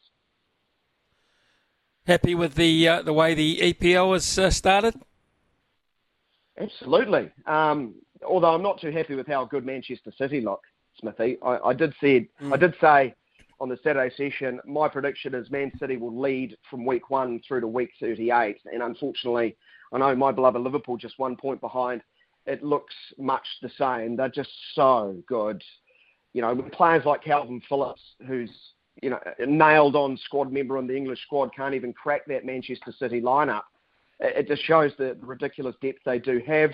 They're just so well run, beautifully coached, got amazing players. So I expect them to win when all is said and done. But maybe Liverpool are bubbling away at the surface and appearing to be their next rival. Spurs, what a great story. Ange Postecoglou, you've got a poster of him on the wall. Yeah. Yes, I have. I have. Yeah, in fact, I'm taking it with me to India, believe it or not. He's just such a real dude, isn't he? He's just a quintessential Aussie, making sure he shouted out to his Carlton Blues before the North London derby, and I think all the journos in the press room had absolutely no idea what he was talking about. And then his side come from behind to snatch a point against, the second best team in England last season. So Ange is going great. Manchester United, what a strange-looking lineup they look like they have at the moment. They've got lots of work to do, both on and off the park. So it does seem to me, though, that we will be talking more about places 2 through to 20. It just looks like Man City are going to flex their muscles again. And I did see a big story in one of the English publications today about can they win all 4 after winning the treble last season. Oh, dear, I'm not sure I can cope with that, Smithy, if they win the quadruple. No, bit tough to stomach. It'd be like being a Sheffield United fan at the moment and knowing we're picking out what games in which games in the championship you want to go to next season, because it's not looking good for them. 8-0 down to Newcastle yesterday. Hey, would you expect anything but our very best side against Italy? Oh, it has to be. They haven't played, Smithy. I actually, myself and Justin Marshall spoke about this when we were in France together. We would have rolled out our strongest lineup against Namibia, because you were going to go and have a 2-week break. Like, how much rugby has our best lineup? And I know injuries have played a part in this, but how much footy have they played together? It's interesting to me how much Ireland have depended on their strongest sort of 23, 25 players so far in this tournament. New Zealand have to get them on the park against Uruguay in the final game. So you've got to roll with your number one lineup right through to the end of this tournament from here on in, I would think. But what do I know? Yeah, what do we know? Exactly. Well, we know exactly what we know. We know that from tomorrow onwards, you will within the capable hands of Louis Herman-Watt. Robbie is on deck at the moment as well, taking over the show, and you'll do a fantastic job. And who knows? Who knows? The longer I stay over there, the better the Black Caps will be. So let's hope I stay there for a long time, eh? Well, the beauty of it, Smithy, with time zones, you won't have to put up with us pestering you, right, for a chat. It'll be way too early. Any advice? Any no-go subjects with my colleagues? Are there any talking points I should stay clear of? Just be wary of Louis Herman-Watt, because there's an outside chance that you might get a call at 2 o'clock one morning and Louis Herman-Watt will say, I've got someone on the line who wants to talk to us now. We have to do a pre-record. Can you get into the studio and do that? Can you do that? That's all I'll say. Well, I've worked long enough with Louis in a previous life. He knows I'm definitely not answering his phone calls. Oh, my goodness. I'll be available. No worries at all. Just ring me any time. How are New Zealand placed, Smithy? Let me get my first question in on Mornings with Ian Smith. How are New Zealand placed for this World Cup? I think we're... My daughter's just mightily at that. 2015, 2019, I didn't see us making the semi-finals, let alone the final. I'm in the same boat right now, but this is subcontinent conditions. A little bit more worried this time around. Yeah, fair enough. Bit like 2011. Okay. Then. Yeah, bit like 2011. Yeah, you're on to it, mate. Okay, Daniel McCarty with you tomorrow, folks. Daniel, thanks very much for making yourself available today and for the next 33 months. Good luck. It's 10:53 here on SENZ. Well, the World Cup market suggests there's only 5 players, really. France at $4 they've linked in on the back of Dupont. Ireland have shortened into $4 on the strength of their performance against South Africa, are also at 4. We at the moment are 4th on the betting line at $5, and England at 10 at 17-1 bar, Louis. Oh, man, it all just hinges on Dupont, doesn't it? The whole thing, really. American football, NFL, later today, Smithy. Interesting, we had a text very early days. Get on the Rams. Well, Cincinnati's $1.63 favourite, and the Rams, you're getting 3 points. You're getting a field goal worth for $1.90 plus 3, $2.28 on the money line. And the game before that, Philadelphia Eagles, short favourites over Tampa Bay Buccaneers, 5.5 is your line. You're getting $1.39 on the money line for Philly. Cool. Okay, right. Tom Latham from the Black Caps. I think he leaves tomorrow. We'll confirm that. I think they're travelling in 2 different units, the Black Caps to India. But it's the eve of the World Cup, so Tom Latham coming up next here on SENZ. Well, the 50-over Cricket World Cup in India is fast approaching, just 9 days away. In fact, to be perfectly honest, the current Black Cap squad are in Bangladesh. It's a depleted side, as some of the others came home just to get a bit of family time and a bit of rest and recreation. and some final preparation, of course, and they make their way to India in the next couple of days. I think they're moving in two separate groups out of Christchurch. One of those groups will be Tom Latham, of course, who is so experienced in World Cups, but also very experienced too in playing in Indian conditions. He'll wear the gloves for us as well throughout this tournament, and he's been good enough to give a bit of his time to us as we speak. Tom, good morning to you. G'day, Smithy. How you doing?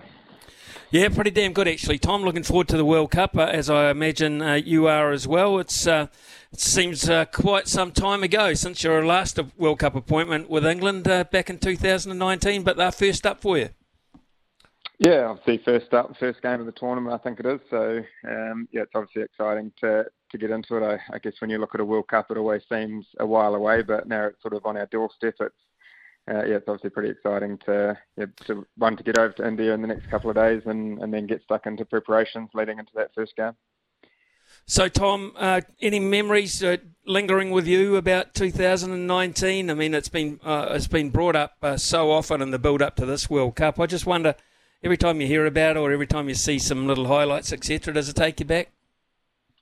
Yeah, it certainly does. I think you see a little bit of your commentary as well every now and again, which was pretty cool. But I think you obviously look back at that historic game, and that final was obviously pretty special to be a part of. Obviously falling on the wrong side, but I guess looking back at the whole tournament, pretty proud of the group in terms of how we actually went about things, because there was chat around, there were going to be big scores of 400 and all that sort of thing on some of those surfaces, but I actually don't think we reached 300 once throughout the whole tournament, and we just played our own brand of cricket and managed to have a little bit of success. So I guess that's going to be important leading into, the next couple of months in terms of trying to find our way to play in those conditions and sticking to it as best we can. Nice comparison, actually, because I would imagine most pundits are thinking 300 plus again. Here we're going in batting-friendly conditions, being India. But is that how we see it again, or are we going to keep a little bit more open-minded? I guess when you tour India, obviously conditions are vastly different to, the last two World Cups in England and obviously the one in 2015 in New Zealand and Australia. So I guess looking forward, conditions, as I said, are completely different. So it's going to be a slightly different way, teams are probably going to go about it. Potential dew might come in later on in the game for the day-night game. So I think, as always, any game of cricket, it's about trying to adapt as best you can, but in slightly different conditions that we're not necessarily used to. It's about trying to find our best way to play in a World Cup, and whether pitches change from the start of the tournament towards the end of the tournament, will be interesting on potentially used wickets. So, I guess it's all up in the air, and it's about trying to adapt as quick as you can. Interesting conundrum you bring up there too, because you talk about the dew factor, which tends to suggest the ball gets a little bit harder to hold on to, bowling from a perspective, etc. I just wonder then, where we seem to be a relatively good side chasing, is that a preference in those conditions? But then again, you weigh it up against the fact that wearing pitches perhaps later in the tournament suggest maybe having first use of them. So how do you weigh that up? Yeah, I guess that's a decision we have to come up with, whether it's what's going to be hardest, towards the end, whether it's going to be batting or bowling. And I think we're lucky enough, we've got a reasonably experienced side that have played in those conditions, whether it be for New Zealand or whether it be IPL. So I guess talking to them, seeing what sort of the best option is. But I guess whatever you do, you've got to do really well, especially in all games. And I guess with the format, playing everyone once, you almost got to hit the ground running in terms of you can't sort of be slow, to get started. It's about trying to start quickly in games and get on the front foot nice and early. So, I guess it's all those things, weighing up what's the best thing. And I guess communication is a big thing we talk about as a group, and it's about trying to get those comms back to the group as best they can in terms of what's working well and what's working or not working so well. How important these two warm-up games, Pakistan and South Africa, for you? How long since we've had a cricket South Africa in this format? Yeah, in all honesty, I haven't played South Africa a lot throughout my whole international career. So, I guess coming up against a strong Pakistan side. They're obviously playing some really good cricket at the moment. We played them only a couple of months ago over in Pakistan, and obviously we've seen South Africa come off the back of a pretty good series win against Australia after being sort of up against it after those first two games. So I think for us, the next week's going to be really important in terms of training and those games, in terms of guys getting used to conditions as quickly as possible. And if we can do that, then, hopefully that gives ourselves a good chance to get ready for that first game, which is obviously going to be a pretty exciting one at a big ground against a quality side and Ahmedabad. Yeah, I think that'll be potentially the first sellout of the tournament, and I think it'll be a great reflection of how things are going to go. Just looking at the draw, Tom, now, it compares quite well with the draw that you had in England. In fact, I look at the teams that you're playing. Okay, England is a 50-50 for me, and they look mighty strong at the moment. But then you've got the Netherlands, Bangladesh and Afghanistan. And normally you'd say, in most conditions around the world, we'd be favourites going into those games. We should be against the Netherlands anywhere. But Bangladesh and Afghanistan in turning conditions are totally different than Bangladesh and Afghanistan in England. Yeah, you did right. I think, I guess those teams that are used to playing in those conditions or conditions that are slightly similar, obviously know them sort of like the back of their hand, really. So I guess for us, it's about trying to, play our best game of cricket no matter who we're playing. And I guess from a preparation point of view, we do all our scouting and all that sort of thing. So I think we're lucky we play Bangladesh and Afghanistan in Chennai, which, we've obviously had Stephen Fleming with us. Obviously, Devon Conway's played a little bit at Chennai. So trying to get as much information out of those guys as we can around conditions. So, but yeah, there's certainly going to be a threat throughout the whole tournament, I'd imagine. And as you said, if conditions suit them, then, they're obviously pretty powerful. Are we on track? I mean, you're not going to give us any selection issues or medical updates. Are we on track to seeing Kane fairly early on in the piece?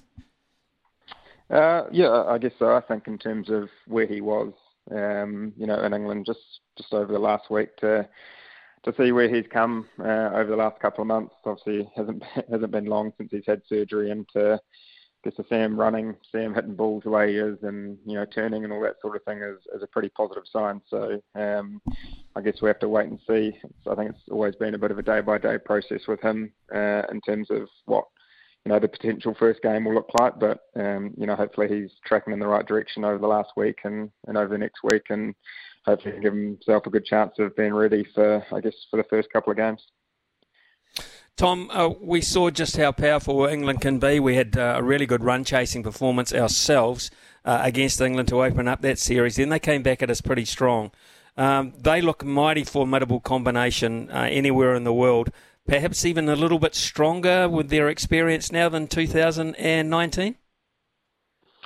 Yeah, I think you look at the series just played. They're obviously full of confidence at the moment, I think, in terms of the brand that they're playing and the way that they're going about things. Obviously, with the bat, they come pretty hard and they don't tend to stop. So I guess it obviously makes them a massive threat, but obviously gives us opportunities as well. With the ball in hand, they are going to keep coming. So, as I said earlier, conditions are completely different. So whether that changes the way they go about things will be interesting. But they're always going to be a threat. They have been for the last, I guess, since 2015. They've been, one of the best sides in the world. So it's certainly going to be an exciting game first up, and it only takes a couple of guys to have a good day, and obviously we're right in the game. So we're certainly looking forward to that challenge.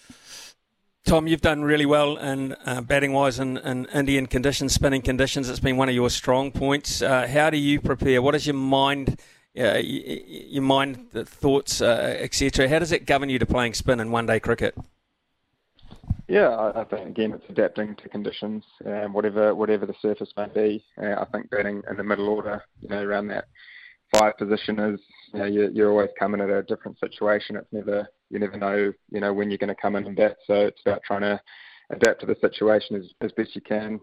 You could be in at 30 for 3 or 200 for 3. So, that sort of varies the way you play. But I guess those conditions, potentially facing a lot of spin through the middle, being able to get off strike's really important. Being able to find your boundaries, have options to find a boundary is really important as well. So if we can do that straight away, if conditions are a little bit tougher, then I guess it's about trying to soak up a little bit of pressure at times and then being able to put it back on them, when the time's right. So it's always a good challenge to play in India, especially against the turning ball, with the reverse sweeps come into play. That's sort of been a strength of mine for a while. So I'm sure I'll be looking to do something similar over the next few months. Tom, we're watching, of course, and you will have been as well, watching the Rugby World Cup out of France and the immense amount of pressure, and they're placing on their heroes, the likes of Dupont and that. Can you just, for our listeners, just outline how much pressure India are under to win a World Cup at home and the fever pitch atmospheres that they'll be playing in front of? Yeah, I think whenever you play India or whenever you play in India, regardless if it's a World Cup or not, there's, I guess they're cricket mad, aren't they? Cricket's pretty much like a religion over in India, and I guess over recent years they probably haven't had the success they wanted in white ball tournaments, and I'm sure heading into the tournament people see them as massive favourites. So even though they're playing some good cricket at the moment, there's always pressure. There's always that external noise that comes in. So as I said, you got to play well on the day. It doesn't matter what happens games before or what you've done beforehand. It's about turning up on a specific day and trying to play as best you can, and I'm sure they'll be looking to do that. Even with the added pressure that they have been at home. But yeah, they're certainly an exciting team and certainly one to beat.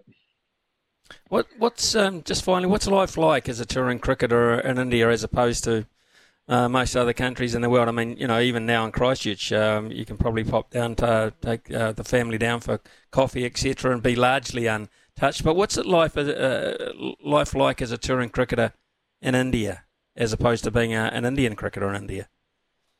Yeah, I guess you don't really see a lot of the Indian cricketers, to be fair, when you're at the same hotel. I think they tend to stay pretty low key. I guess as soon as they head out of the hotel, then there's swarms of people around them. A little bit the same with us sometimes when you leave the hotel, depending on who you're with. But it's certainly I guess a different culture than what we're faced with here in New Zealand, where, as you said, you can pop down to the cafe and have a coffee and a bite to eat without being disturbed too much. But over there, it's certainly a different story for them. Which is, I guess that's something that they've not born into, but I guess that's something that they're probably used to dealing with, since playing international cricket. Well, it's the experience of a lifetime for anyone to play in a World Cup, but one in India too. Just adds a little extra dimension because of the love for the game they have over there. Travel safe, Tom Latham, all the very best, and we shall see you in Hyderabad in a few days' time. Wonderful. Thanks a lot, Smithy. Yeah, cheers, Tom Latham there, out of Christchurch at the moment. I think Tom heads over tomorrow in the second group of travellers, and we'll wait to see if Tim Southey will be on one of those two planes. They'll make an announcement, I'm sure, in the next day or so. It is coming up to 11:18. We'll have got a sports desk coming up very shortly, and Louis will be in charge of that. Turn up the volume. We're crossing live to the sports desk.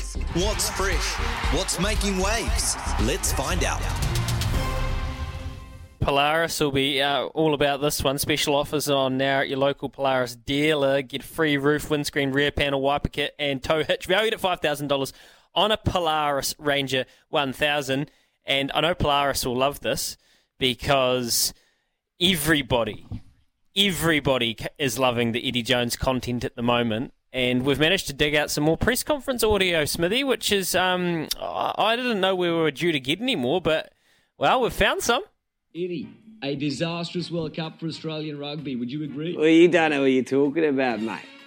No, this is exactly where I want us to be. No one giving us a chance. Everybody writing us off. Tell us we're terrible and see what happens, mate. Well, you were terrible against Wales. Well, I actually thought we were amazing, mate.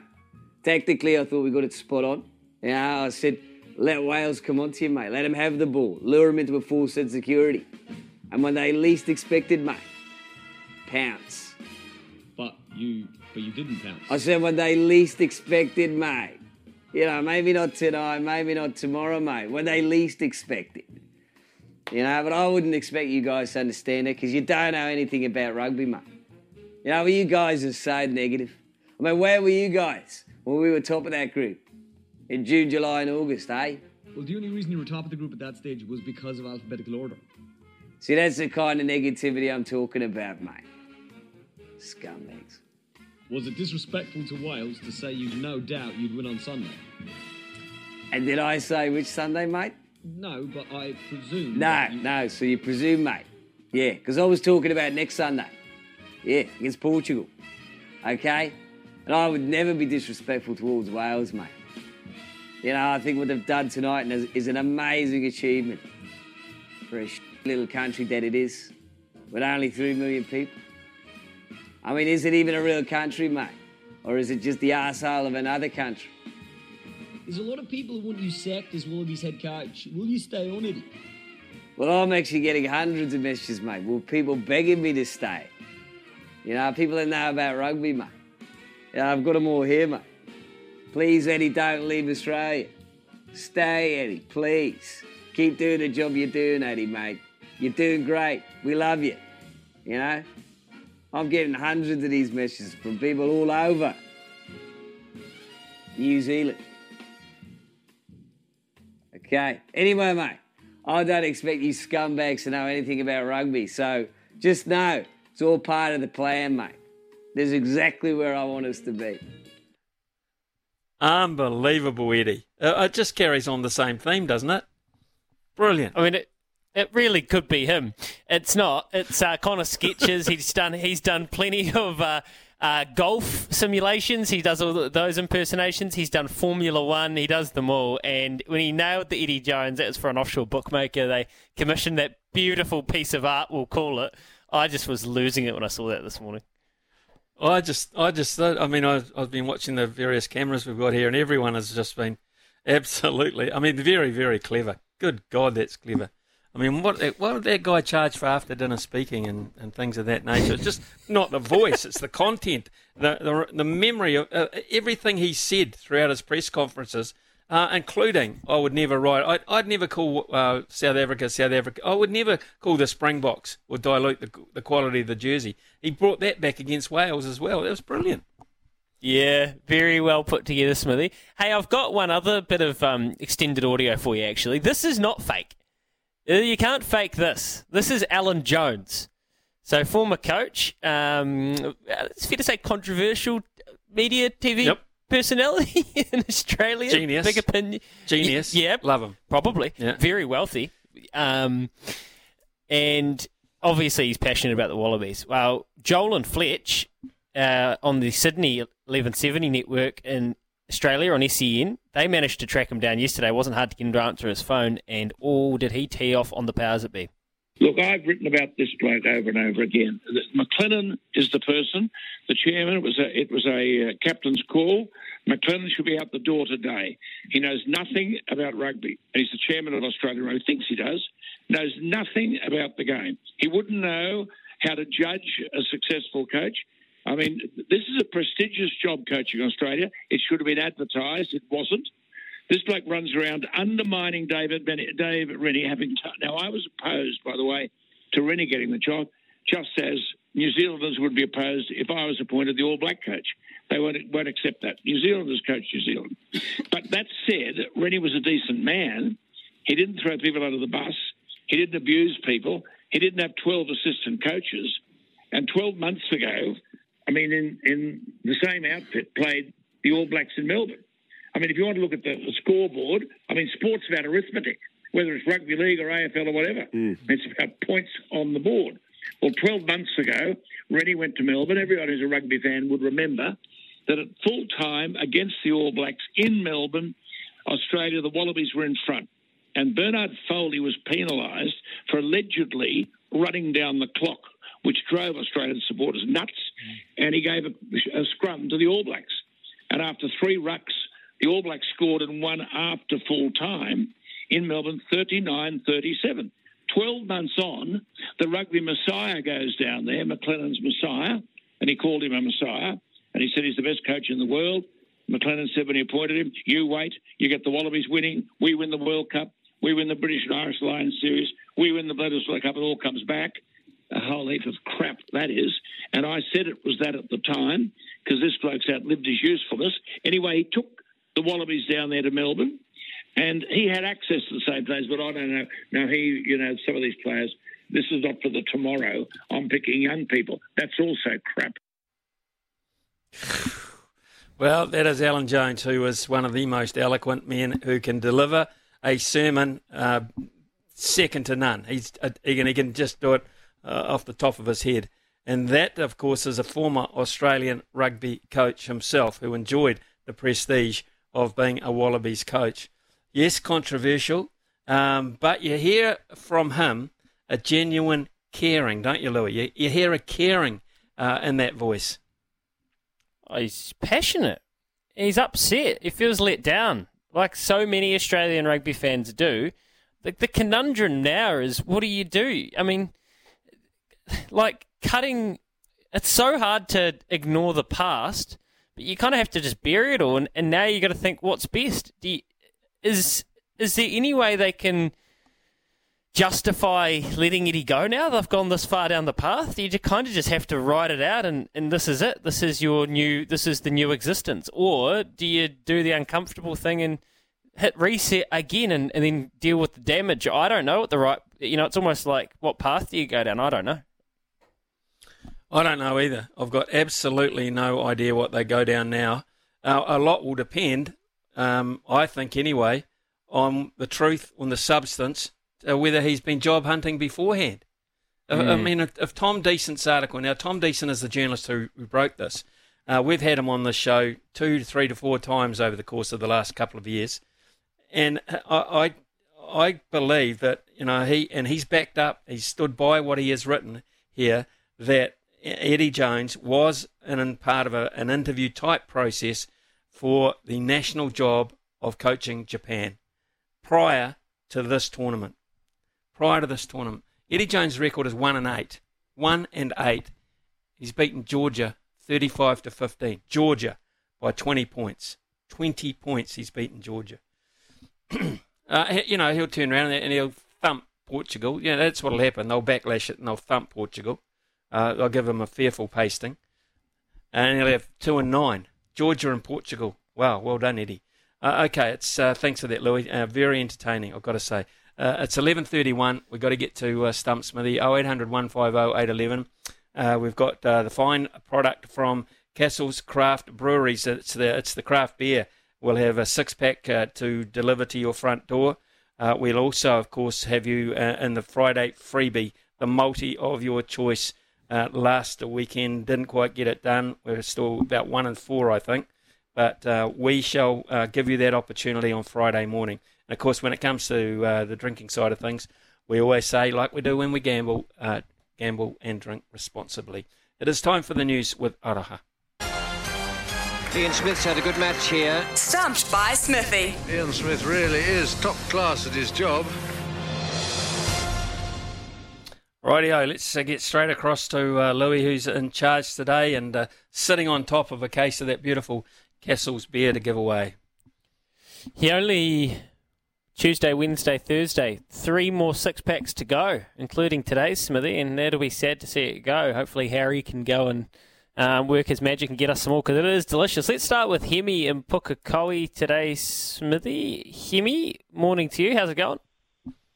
Yeah, good, thanks, mate. Excellent. What would you like to do? You've got NFL American football, you've got MLB baseball, or you've got tennis. Oh, gosh. I don't know much about American sport, so I might have to give tennis a go. Alrighty. Sure. Tennis. Let's do it. The Laver Cup between Team Europe and Team World took place over the weekend. In which country?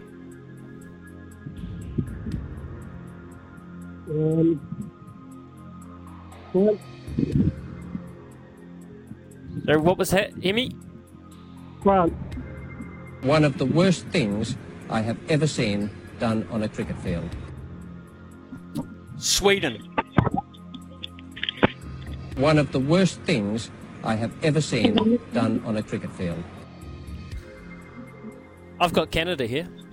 Rightio. Next question. Canada. Okay. Canada. Yeah, Canada. That's right. Who is Kiwi Aaron Routlif's current doubles partner? Very successful duo, Hemi. Well, I know she's Canadian, but I was thinking her name now.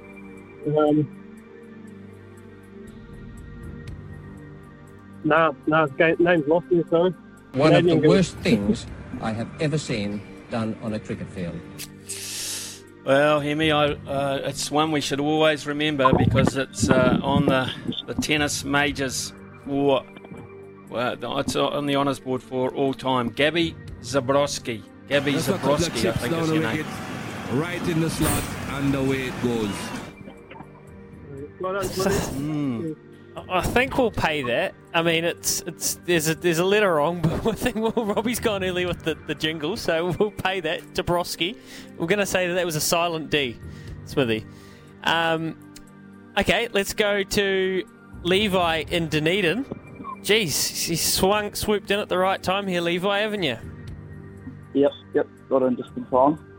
One shot for the chocolates.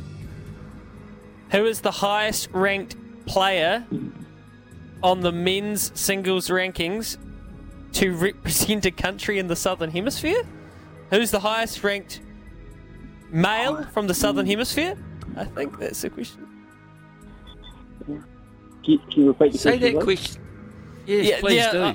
I'm going to try and reword this. Who is the highest ranked male from the Southern Hemisphere on the world rankings?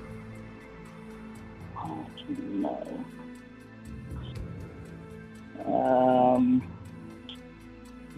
I'll go with 5, 4, 3. One of the worst things I have ever seen done on a cricket field. Say the question again. Well, I'm not going to say the answer. Tennis, isn't it? Yeah, it's tennis. It's tennis. Oh, I thought. Oh, no, Kyrgios? No, it's not Nick Kyrgios. Smithy, you? Oh, right. Okay, I was waiting for the jingle. Rightio, so it's not Nick Kyrgios. This side down here, so who are we looking at? South Africa? Don't think so.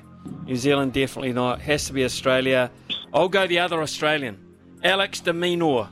Just a couple of chips down the wicket. Right in the slot, and away it goes. Slogged it.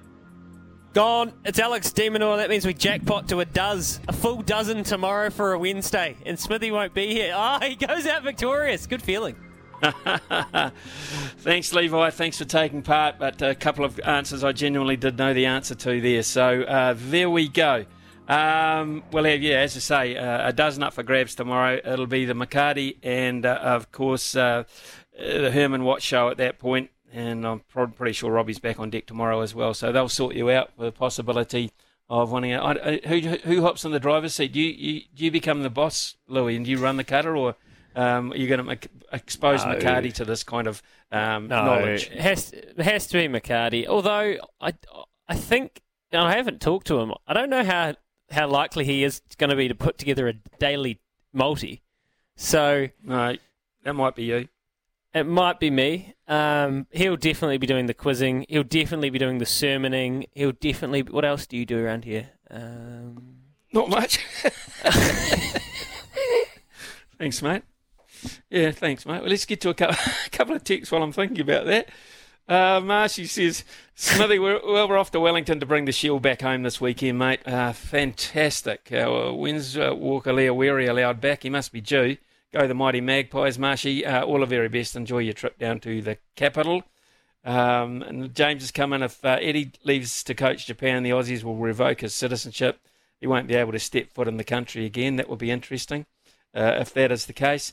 Yeah, well, there's got to be some validity in it. I mean, he's denied it and said it's rubbish, but gosh, it's so far out there. You think there might be some essence to it. Brendan has said, safe travels, have fun, Smithy, and hope the Black Caps go well. Certainly hope they do too, Brendan. It's a lot easier calling your team when they're on top, I can promise you. But you're going to have a great weekend, and we wish you all the very best there. Tickets and flight to the grand final all sorted. Come on, the Broncos, and hopefully going to Randwick races this Saturday as well. How cool. How cool is that? And the network is undergoing some maintenance on the coastal area, so Hokitika and Westport, please, if you can possibly do that, go onto the app where we're fine. Haven't got an update, sorry, on Geordie, Lomax, Frizzell and Kane, but that'll come out in the team revealing in the next day or so. Thank you, Lorenzo, very much for your good wishes. As to you, Maggie, and we'll make sure Louis and Daniel give you a lot of tennis updates while I'm away as well. Keep you posted with that. Speaking of updates, we've got an ag update coming next with the wonderful Aroha, and that's what we'll do, courtesy of Colliers, in the next segment of the show. With the very latest in rural news, this is Ag Insights on Mornings with Ian Smith. Collier's Rural and Agribusiness. Licence REAA 2008. Wears many hats, does our Aroha, and this morning she's got the Ag Insights hat, courtesy of Colliers, and whilst a lot of people have been bemoaning the amount of rain that they're getting around the country, particularly in the deep south, those a little bit further up in South Canterbury are quite delighted by it, Aroha.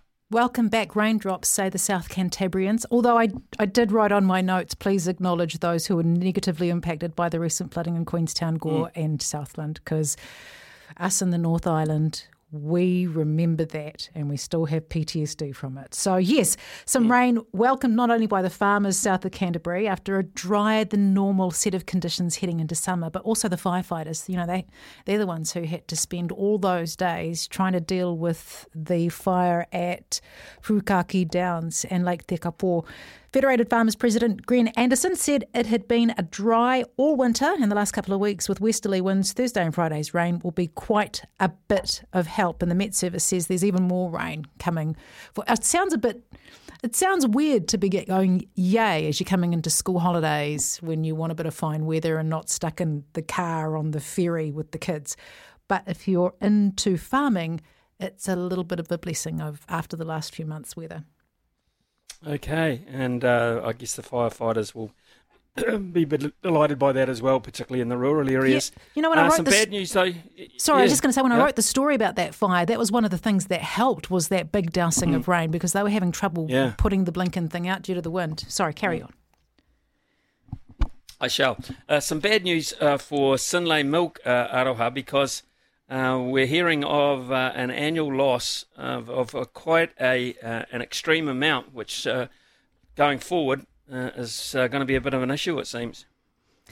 I suppose when I looked at this one and I was trying to figure out was it an income loss? Is it straight loss in terms of cash flow? The Canterbury-based milk processor turned a loss of $4.3 million in the year to July 31st. And I suppose what makes it so sensational is that they had a $38.5 million profit in the previous year. So that's more than a $42 million difference. It's huge. Synlait Chief Executive Grant Watson said it was an extremely challenging year for the company. Watson said the reductions in customer demand, CO2 shortages. Remember when the last CO2 factory in the country was getting set to shut down and we couldn't have beer anymore? All of that. Extreme weather conditions, COVID, higher costs due to inflation. I imagine fuel costs would come in on top of that too. And the company's new enterprise resource planning system were all the main factors in that poor financial performance. Bummer. Absolute bummer. Yes. When I do stories with more than 6 zeros on the end, when you start getting into the tens of millions, it's hard to equate because I can barely imagine 30K, let alone 38 million. So $38 million profit into a $4 million loss. Big turnaround there. Okay, they've been also struggling, and it's nice to get a little bit of positive news here because for wool growers, used to be one of our staple incomes, stable incomes as well, because it just was. Now, perhaps some better news? And just about everybody I know from back home, and when I talk about back home, Waikato Moana, just about everybody was involved in that industry in some way, shape or form, whether it was at the top or at the bottom, whether you're a Rousey or selling overseas. So there was a plea from wool farmers for some more certainty, and carpet maker company Bremworth has offered growers supply contracts. So Bremworth Chief Executive Greg Smith said giving those farmers more certainty and income was critical to the future development of the New Zealand strong wool economy. And he's just returned from a meeting with Vancouver-based businesses that sell products on behalf of Bremworth in Canada and the US, and offered 10-year contracts to a select number of farms. I think that's magnificent. They'll be co-creating a wool growers club to get some better returns for farmers too. So that's Bremworth stepping up to the plate and putting it on the table. I don't know if the contract's one that they would want, one that's worth their time, but it's on the table, and that gives some certainty. I'm pleased about that. It does. And just finally, slightly different than an ag update, but one that you're all over. Another bummer for Liam Lawson? Yeah or not? I heard Murph talking about how the Danny Rick line was a kind of Netflix sort of take on things. Maybe, but I think they kind of dug themselves a hole. Look, put it this way, Danny Rick's the reason all of this happened in the first place. He was in Red Bull. He left because he felt like he wasn't being treated well enough when Max came along. So this is all him. The Red Bull training program didn't have anyone to replace him quickly enough. They went through 2 drivers, had to pull in Perez, who wasn't even on the Red Bull team. And then the Red Bull young drivers have to go off to Williams in the end and Alpine. So Liam is unfortunately missing out on seats because they had to go outside of the teams in the first place. I hope he gets the Williams seat. That's what I hope. There's one seat left on the grid, and fingers crossed he's going to be racing in the next race because Danny Rick's still not right yet. Okay. Thank you very much, Arawa. You stay safe in my absence, and well as well. And we'll Take care, Smithy. Travel safe. We'll be missing your face. Ciao.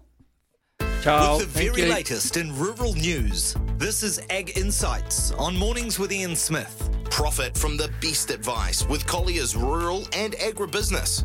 Licence REAA 2008. Thank you very much for all the well-wishing texts, etc., that have come in this morning. It's been great interrelating with you all. Haven't got a chance to read them all out, but certainly, Jared, I will be eating plenty of the curry because I love it. Absolutely love curry, Jared. So that is definitely on the menu. Steph, good morning to you on this Tuesday morning. What have you got lined up today, mate? Oh, good show lined up, Smithy. Matt Burke, former Wallaby.